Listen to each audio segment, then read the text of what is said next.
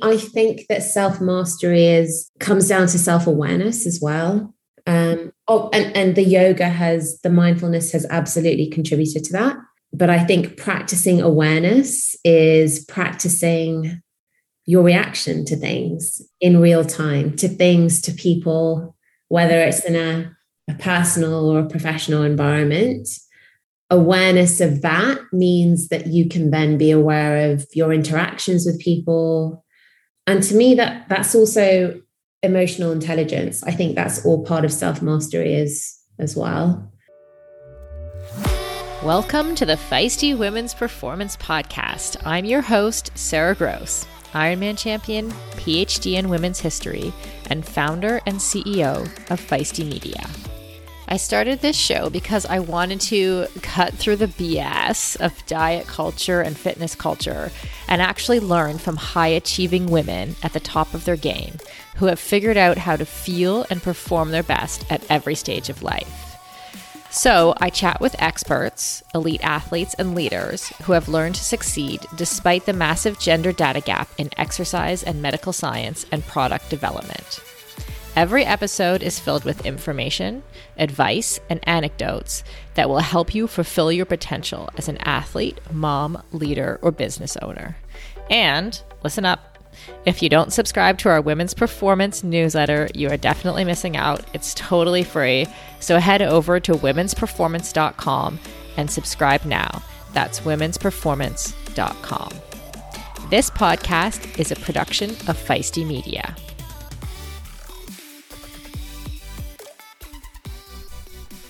Hey Feisties, welcome to our 16th episode. I just want to thank everyone who I've heard from over the last couple weeks. You know who you are. It's not like millions of people. If I heard from you, I am talking to you about how much and why you're enjoying the podcast. That definitely means a lot to me. And I know that like all podcast hosts ask for a review on their podcast app, in particular on Apple Podcasts. But I know on those apps, there's a reason that we all ask for a review. And that's because the podcast algorithm works in favor of shows that have more reviews. So if you're so inclined and you would like an easy and free way to support us here at the Feisty Women's Performance Podcast, head on over there and give us a review, and definitely give us the 5 stars. What do you call that? Whatever that is. Give us however many stars you want to give us, and a review, though. The written review is everything, so that you can support us as we are supporting active women looking to get the best from ourselves. Today's guest is Annika Naidoo. Annika is a mindfulness and mindset coach, a life coach, a yoga instructor, and wellness coach for the University of Texas at Austin. She's on a really interesting athletic journey that started from a marathon runner to lifting to yoga and then mindfulness. As usual, I'd prepared a lot of questions, but I really wanted to dig into this mindfulness piece with Annika because we haven't had a sort of a yoga expert on the show before, someone who knows about breathing and mind-body connection. So I asked her about how she's developed such a strong mind-body connection. And she told me about how overtraining kind of taught her to be more curious about what she was doing and why. And then we talk about the importance of breathing for awareness and dealing with anxiety, why she does not have a morning routine, but she does have an evening routine, which I thought was interesting. How she developed emotional resilience and learned not to judge and just let go. Building muscle can be tough, and gains can be so slow, even for those of us who do a lot of strength training. As an ex-endurance athlete who is now in perimenopause, I know this all too well. It can be frustrating to put in the time in the gym and not see the results I'm looking for. That's why it's super important to take the right supplements at the right time. One of those supplements is essential amino acids, which are needed to trigger muscle protein synthesis. Muscle protein synthesis happens when you eat high-quality protein, like eggs or whey. And by supplementing with additional essential amino acids, you can make sure you are getting the full benefit of your training sessions. Targeted essential amino acid formulas can be up to 4 times more effective than just eating protein. I've been taking amino acids for almost a year, and in combination with eating quality protein and a couple other supplements, I have managed to turn the tides on age-related muscle loss, which starts at 30 for women, by the way, and I have continued to make strength gains as I head towards 50. AminoCo has been a long-time sponsor of Feisty Media and has supported all of our brands and podcasts over the years. I recommend starting with AminoCo Perform, and you can grab some at aminoco.com/performance. If you enter the code PERFORMANCE, you will save 30% and receive a free gift if it is your first purchase. Give it a try and let me know how it goes. That's aminoco.com/performance and use the code PERFORMANCE to save 30%.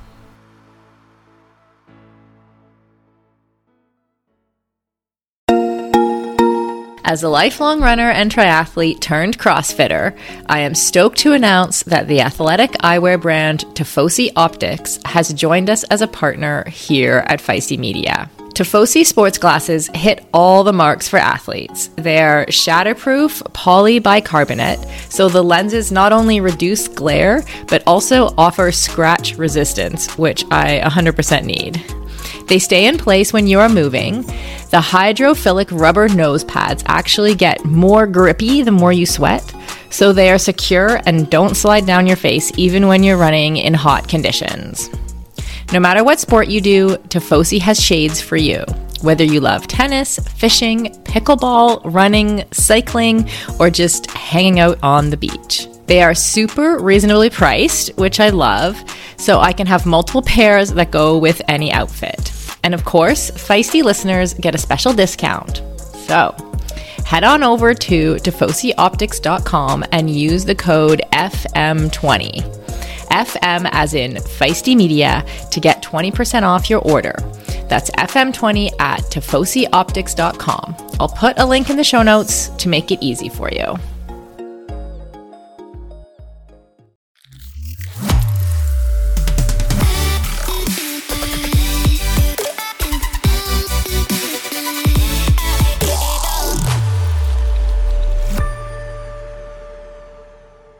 Hi, Annika. How are you?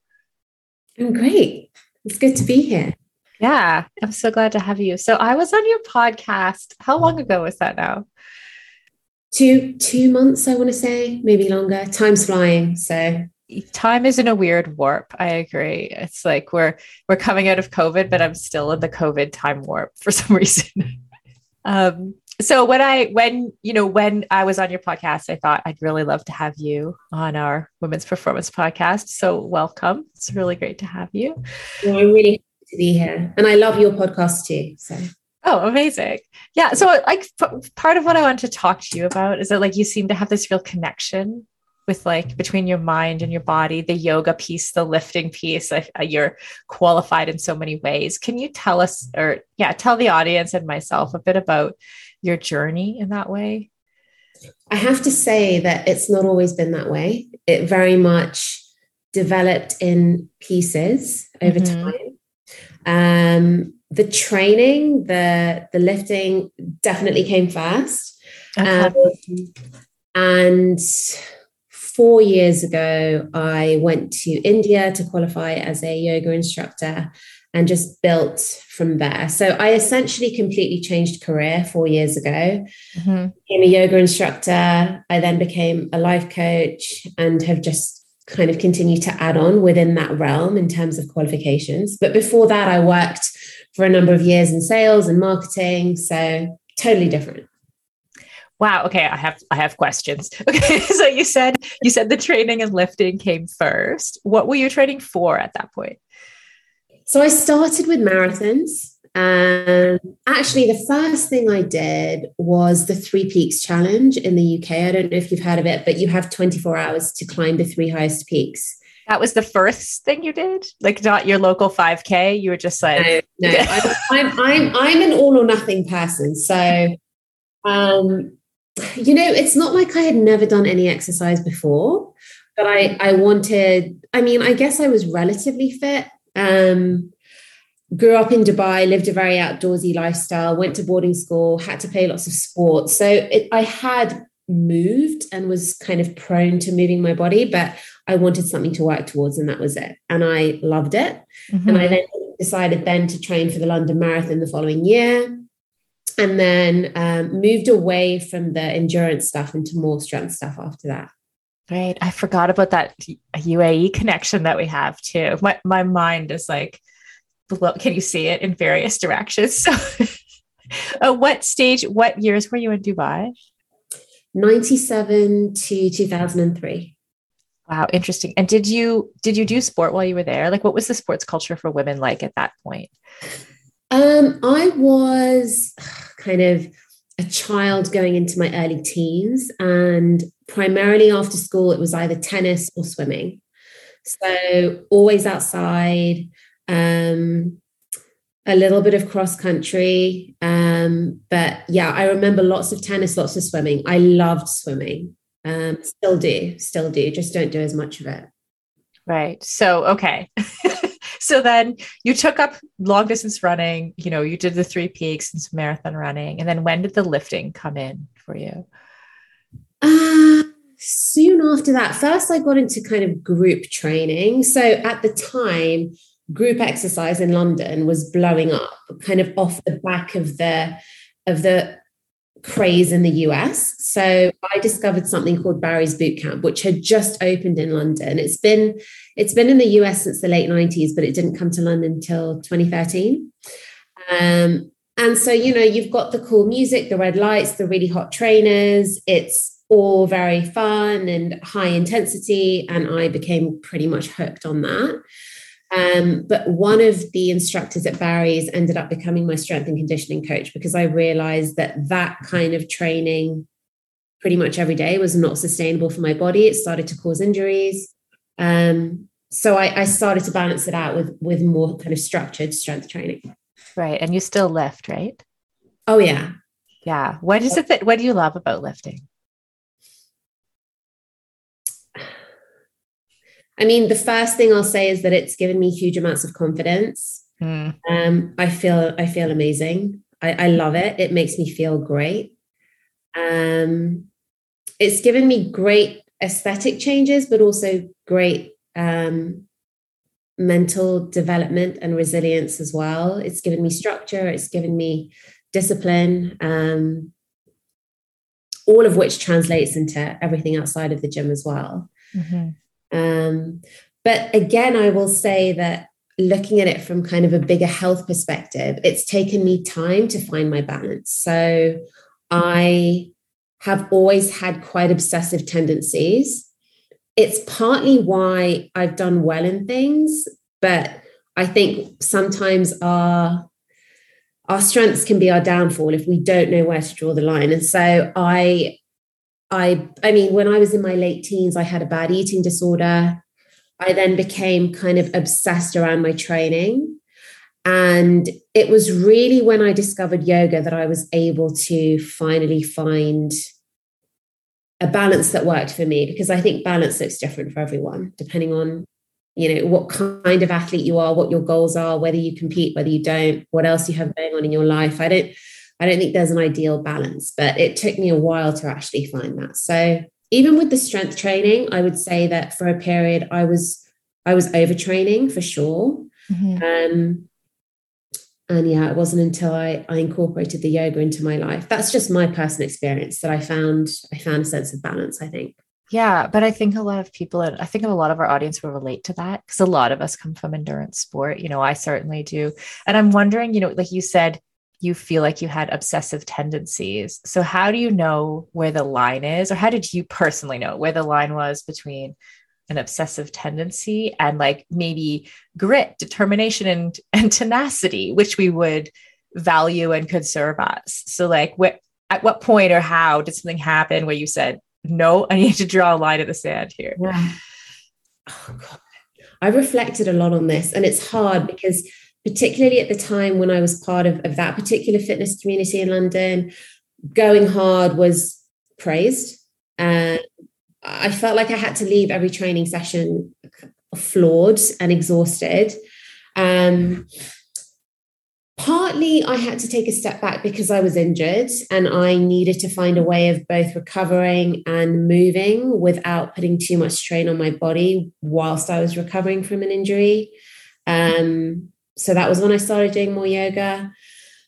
But also at the time that I went to India, and this is where kind of the different pillars of health come in from my perspective, because I think you've got your physical health, but then when you look at other areas of your life that aren't necessarily going so well, I think it gets to a point where it's like a domino effect where a number of things are just kind of falling by the wayside, and you start to question, okay, why am I actually doing what I'm doing? What do I want to do? Where do I want to be? Like, I started asking myself questions like that. So I had a couple of bad injuries. I professionally wasn't really sure what I wanted to do. And with hindsight, now that I look back, I feel that different areas of my health were not serving me any longer. And it got to that point where I realized, okay, I don't know what the change is, but I need to make some kind of change. So I was kind of, I wasn't really motivated by my training anymore. I didn't know what I was training for or why I was doing it, which I think that was kind of why I was overtraining, just mindlessly. That was part of it. Those kind of innate tendencies were coming out and I didn't know how to manage it because I didn't really have a purpose behind what I was doing. At the time, I didn't know any of this. I just knew that I needed to make some kind of change. I felt a little bit lost professionally. I'd had a really good job, and then started working for the family business, which didn't go so great. Working for my dad, I think that can go one of two ways. And for me and my brother, it wasn't going great. So that wasn't going so well.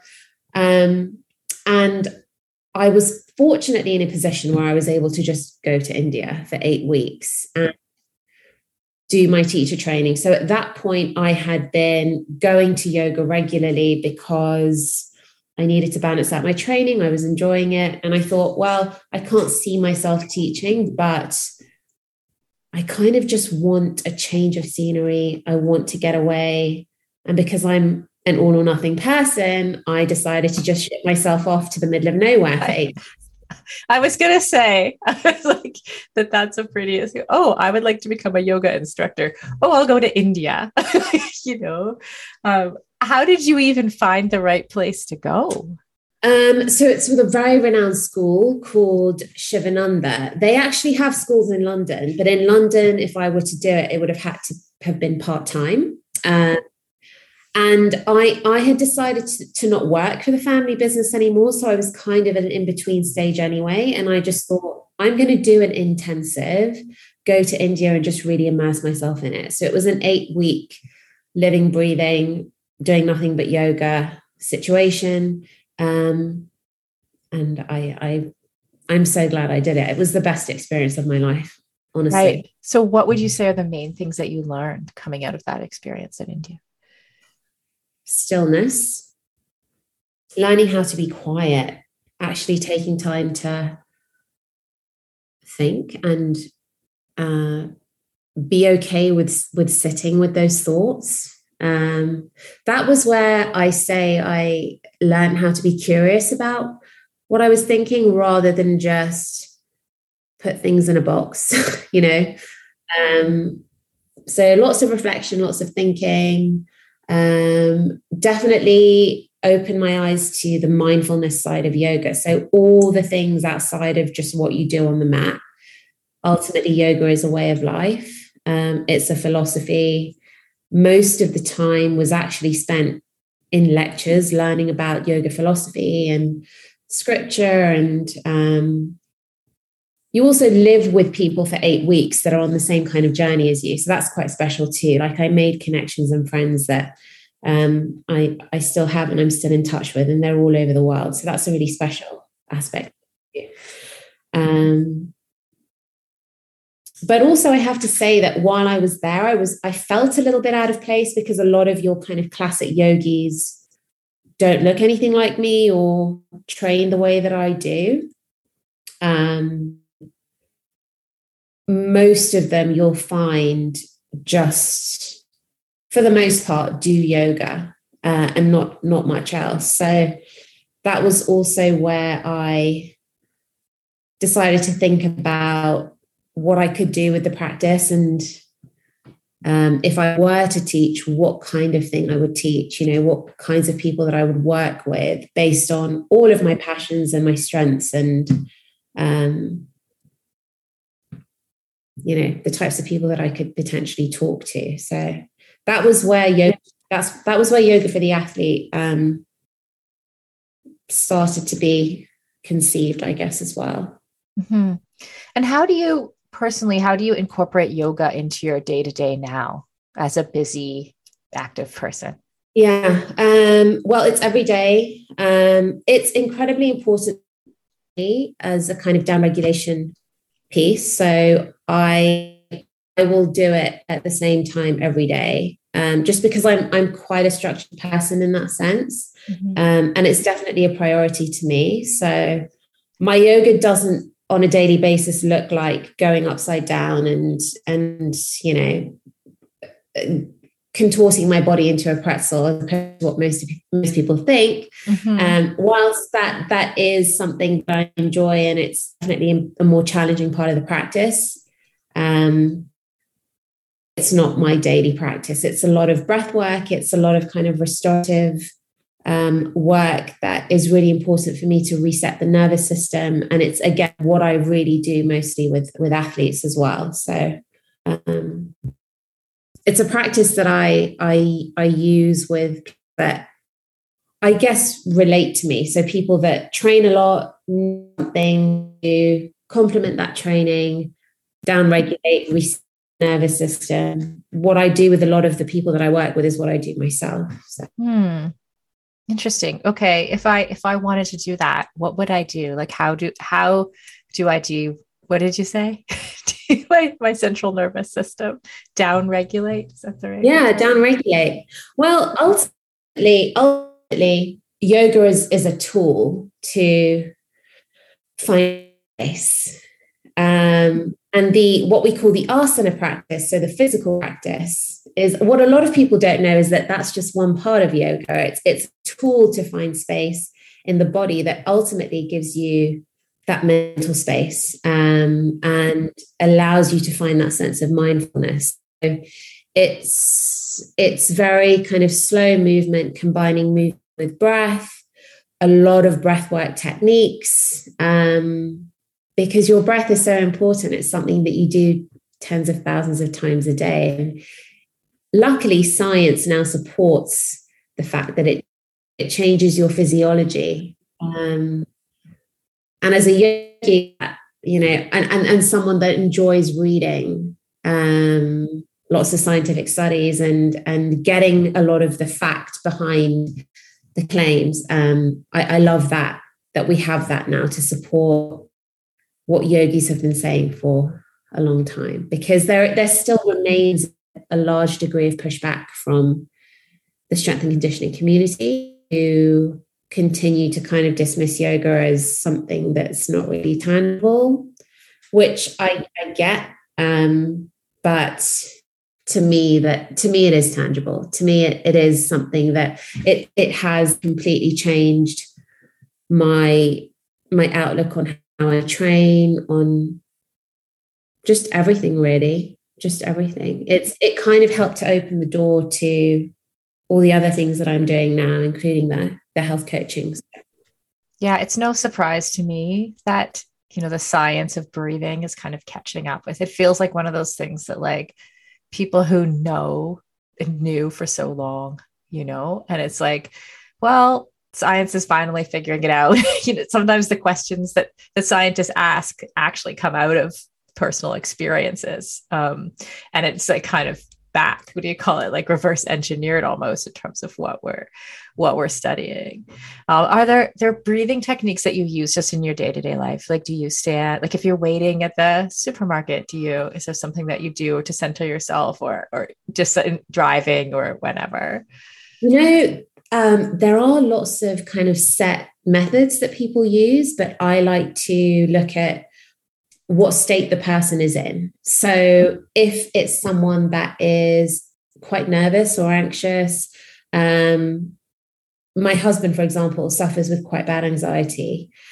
Or if it's an athlete that's going into a competition and has like the pre-competition nerves, for example, what you're looking to do in that instance is simply start to bring your awareness to your body. So it's simply an exercise in attentional control. If you say to someone, let's do this complicated breathing exercise, introducing a count and all that doesn't help when you're already in a state that is completely the opposite of down-regulated and relaxed. So it's just bringing your attention to your breath, just observing and watching. And that in itself is incredibly effective and impactful. If it's before bed, I'd like to do what I call a nervous system reset. So focusing, and I do this with athletes as well. So focus, and there's lots of science behind this too. If you check out a book by James Nestor called, forgot the name of the book, but James Nestor, he's a breath expert. He has done so much research around this, but looking at breath that is focused in your lower abdomen. So I like to talk to my athletes about breathing low and slow. So a lot of kind of fad breath techniques will encourage what I think is over breathing into the chest. But if you can keep your breathing low and slow and you're kind of concentrated in your lower abdomen, that really is conducive to what your body needs and induces that sense of relaxation. And then you have all of these breath techniques. A classic one is box breathing. So inhaling for 4, exhaling for 4. But again, be mindful of not over breathing. You know, a lot of people will do this kind of exaggerated breath into their chest. And I don't think that's effective. And that's not actually proven to work. If you can initially work on slowing down your breath and then focus on keeping your breath concentrated in the lower abdomen, and ideally nasal breathing. But again, not everyone can just go straight into nasal breath. Again, if they're coming into it from a state of stress or anxiety, they might need to exhale through their mouth initially, and that's okay. Forcing yourself to do nasal breath again isn't going to, if you're forcing something, it's not going to work for relaxation. So that's interesting. It's really, what you're describing sounds really so simple, like just becoming mindful of your breath, or even just where your breath is coming into your chest. I was doing it as you were talking, of course, right? Something for me lately, because I've had a lot of more stress than usual in the last few months. And I've been amazed at how some of the simplest things of just becoming mindful of, like, a couple different people actually said this to me within a week of each other. So I thought, okay, this is obviously what I need to do. Just like, if I feel stressed, just like reminding my body that it's safe. Right. And it's such like a simple, like the simplicity of like, just breathe, or like remind yourself that your body is safe. Like, it doesn't have to be some huge complicated thing. Like, I think because I'm time restricted and I already don't get to work out as much as I want to, like, my brain says, like, I don't want to make time to like go and do a yoga class with a group and this and that and find the right place and the right whatever. But the simple things that you're describing, I absolutely love. And they are so accessible. You know, you can incorporate that into a daily routine without thinking, oh, do I have to sit in lotus position for 45 minutes? Right. In nature to get the benefits of meditation, it's not that at all. Yeah, interesting. And would you say that you're on kind of between the endurance sports, the lifting, the yoga, that you're on a journey to self-mastery of some kind? How would you define that? Yeah, for sure. But I think that self-mastery is comes down to self-awareness as well. And the mindfulness has absolutely contributed to that. But I think practicing awareness is practicing your reaction to things in real time, to things, to people, whether it's in a personal or a professional environment. awareness of that means that you can then be aware of your interactions with people. And to me, that's also emotional intelligence. I think that's all part of self-mastery as well. I also think self-mastery is being aware of what your values are, defining what your priorities are, knowing day to day what you're doing and doing it with intention. I think all of that comes into self-mastery too. This plays into how I coach people, because most of what we're doing is essentially reacting to what's going on around us rather than taking a proactive role in our life, which is where the name of my podcast comes from. Self-mastery is taking a leading role in your life, and understanding that you actually have much more influence than you think. Much more influence. It's just that we tend to focus on things that we don't have influence over. And so we tell ourselves that we're just a slave to what's going on around us, which is just not true. Yeah. Or without becoming mindful, like our minds are still active, right? And so then you're not even controlling the direction of where anything's going. And if people default to sort of negative thinking of some kind, then that's the way they're going to go. Yes. Right? Yes, exactly. So exactly. Just letting your kind of thoughts run away from you. Is another big one. So I think all of those things play into it. Do you have any kind of morning routine or practice that you do to make sure that you're in the right place starting your day, like that your intentions are right and that you're tapping into your own emotional intelligence and some of the things that you just said? A lot of people talk about the morning routine, but they do. Yeah. That's why I asked. I like to emphasize the evening routine more, which is why I'm so intentional about my yoga and down regulation practice in the evening, because in those hours leading up to bed, if you're not priming yourself for restful sleep, you're going to wake up feeling like trash anyway. So for me, I'm quite good at just getting up and going, because I've set myself up for that. I believe in the power of the evening routine a lot more than the morning routine. I don't actually have a specific thing that I do in the morning, to be honest, which I think surprises a lot of people. The only thing I'll say is that I have lots of water. I hold off on drinking caffeine. I used to be someone that rolled out of bed and drank coffee. And again, after reading lots of science behind it, I decided to experiment and wait. And I now am happy to hold off for about 90 minutes before I drink coffee, which has been great. I feel that I'm not relying on it as much. But that's really it. I'll go outside with my dog for a short walk, take in the nature, maybe do a few deep breaths, but that's really it.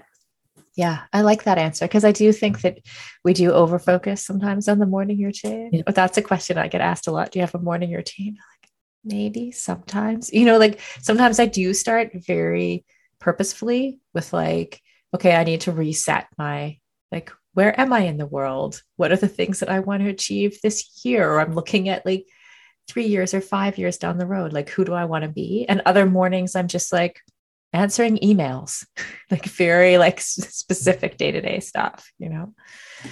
I will say that if you are going to be intentional about anything in the morning, try not to when you kind of wake up and look at everything that's come in, the emails, the messages, try not to set yourself off with reacting to all of that. If you can set yourself up by being, by being proactive in some way and deciding what you need to respond to, what's actually important, what you can maybe delegate, what you can maybe put on your list for tomorrow, and do that in the context of what's actually a priority for you. I think that's hugely important before things just snowball into a list of tasks that ultimately don't serve your purpose, whatever that purpose is. And some of us have lost what our sense of purpose is. So Totally. I'm totally with you. One of the best things I did in the last few months is actually start turning my phone completely off at night. Mm. And so then I can be intentional about when I turn it on, because sometimes I can't, I don't even want to have to access self-control to not check it in the morning. It's just like, it's off. So I get up, I do have coffee in the morning. I do try to drink water and wait a few minutes, but not 90. um, Not yet anyway. But then I and then I'm like, oh, is there anything I need to do? Like, am I feeling like I'm sort of in the right flow, or do I need to do something to bring myself back in? And then depending, it could be 15 minutes, it could be an hour. And then I turn my phone on, right? And that's made a really big difference for me personally. That makes sense. That makes sense. That's a great tip. Yeah. And you mentioned, I was actually looking through some of your podcast episodes, and you had one about emotional resilience. What does that mean? Emotional resilience is very much similar to what we were just talking about in terms of less reacting and more responsibility. So I kind of had a bit of a aha moment when I can't remember who it was that I was listening to, another podcast host, but it was about taking responsibility for your thoughts, feelings, and actions. And I think we grow up having a negative connotation with responsibility. I think we grow up being told, oh, who was responsible for this? Maybe we associate it with blame. I'm not sure what the kind of internal mechanism is there, but there's definitely a negative association with taking responsibility when something isn't going your way. We would rather blame someone else first. And I think a big part of being resilient emotionally is recognizing an emotion, as I said, being curious about it, like, isn't that interesting? Like, be a bit of a detective about why you feel what you feel, and owning it, taking responsibility for it. And actually, the irony of that is that it can be very freeing to be able to take, because then you can do something with it, You can start to look at why you believe certain things or why you blame certain people for certain things. I've learned a lot about this actually in my relationship with my husband. And because that opens up the door for actual conversations, which I don't think, I think we've lost the art of that in many ways because of all the technology and social media and anything. And I think even the way that we culturally, I think we've lost a bit of the ability to say, or there's not, I as a child did not get a strong message culturally, or was not taught that my emotions are my own. If anything, I feel like I absorbed this idea that if I feel bad about something, if I feel angry or sad, that I'm to look around and figure out what is making me angry or sad. Right.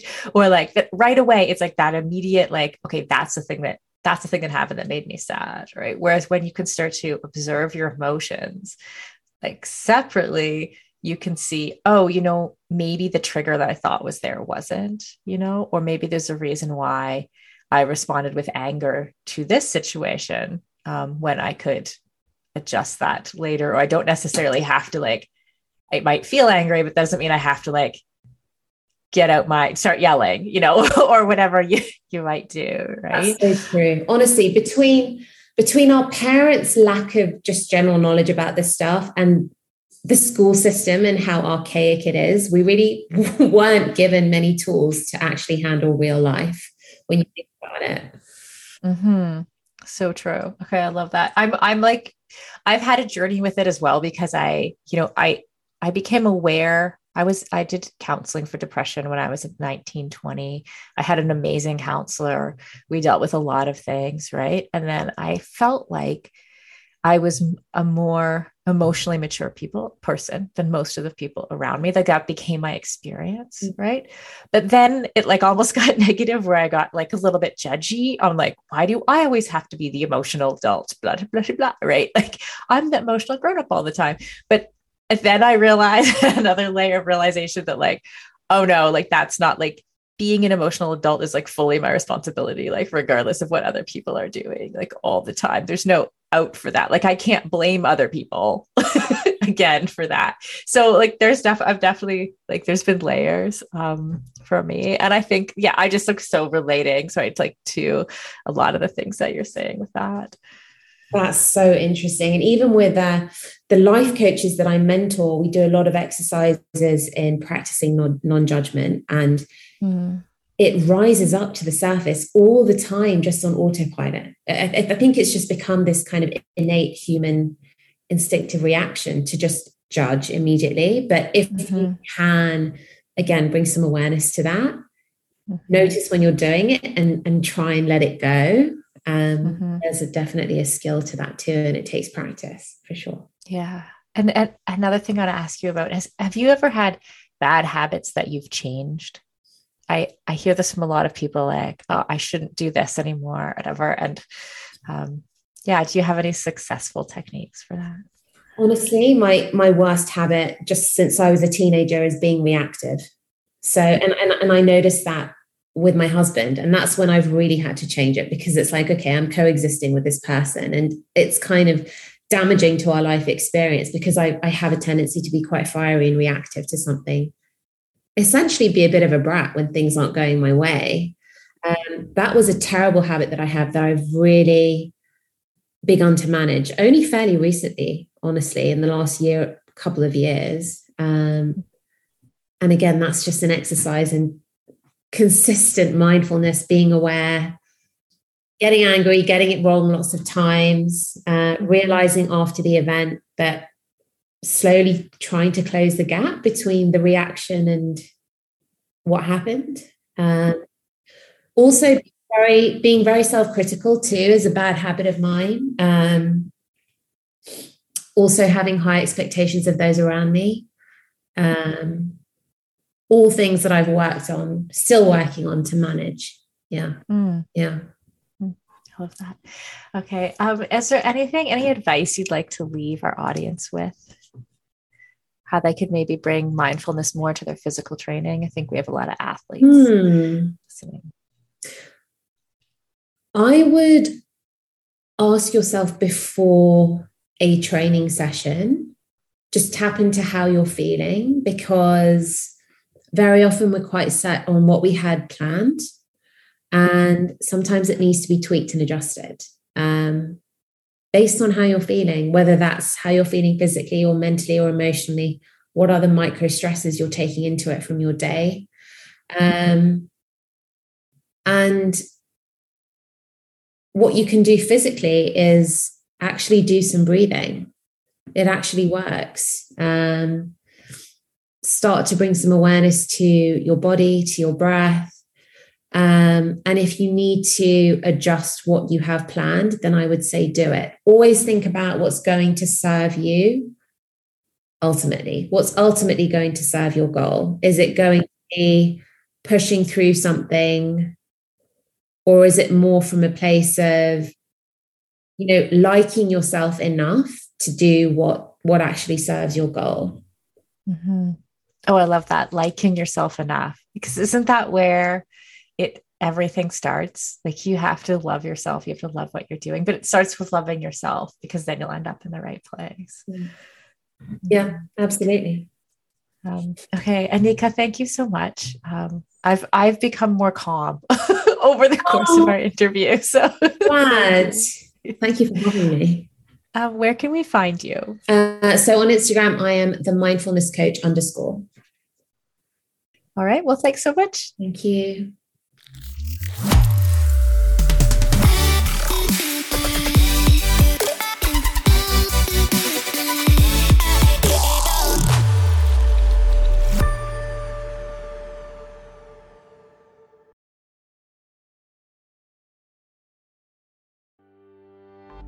Has As we head into summer, rest and recovery are critical for improving sports performance, reducing stress, and living a long and healthy life.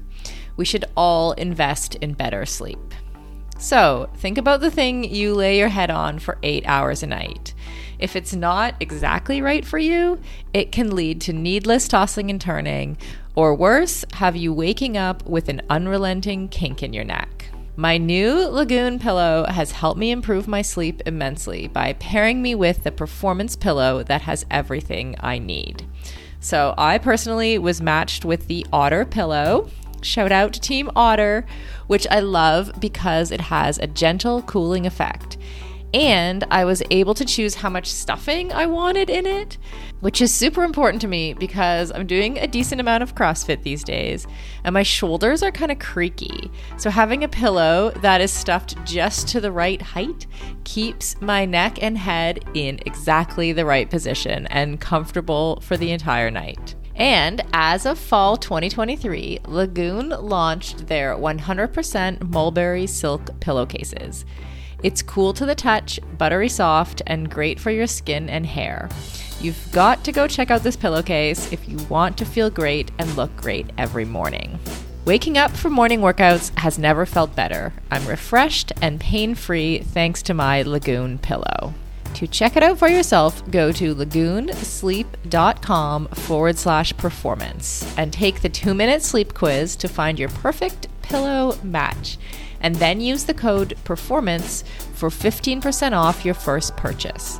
That's code PERFORMANCE at lagoonsleep.com/performance, whole 15% off, and the link is in the show notes. You can just click through there.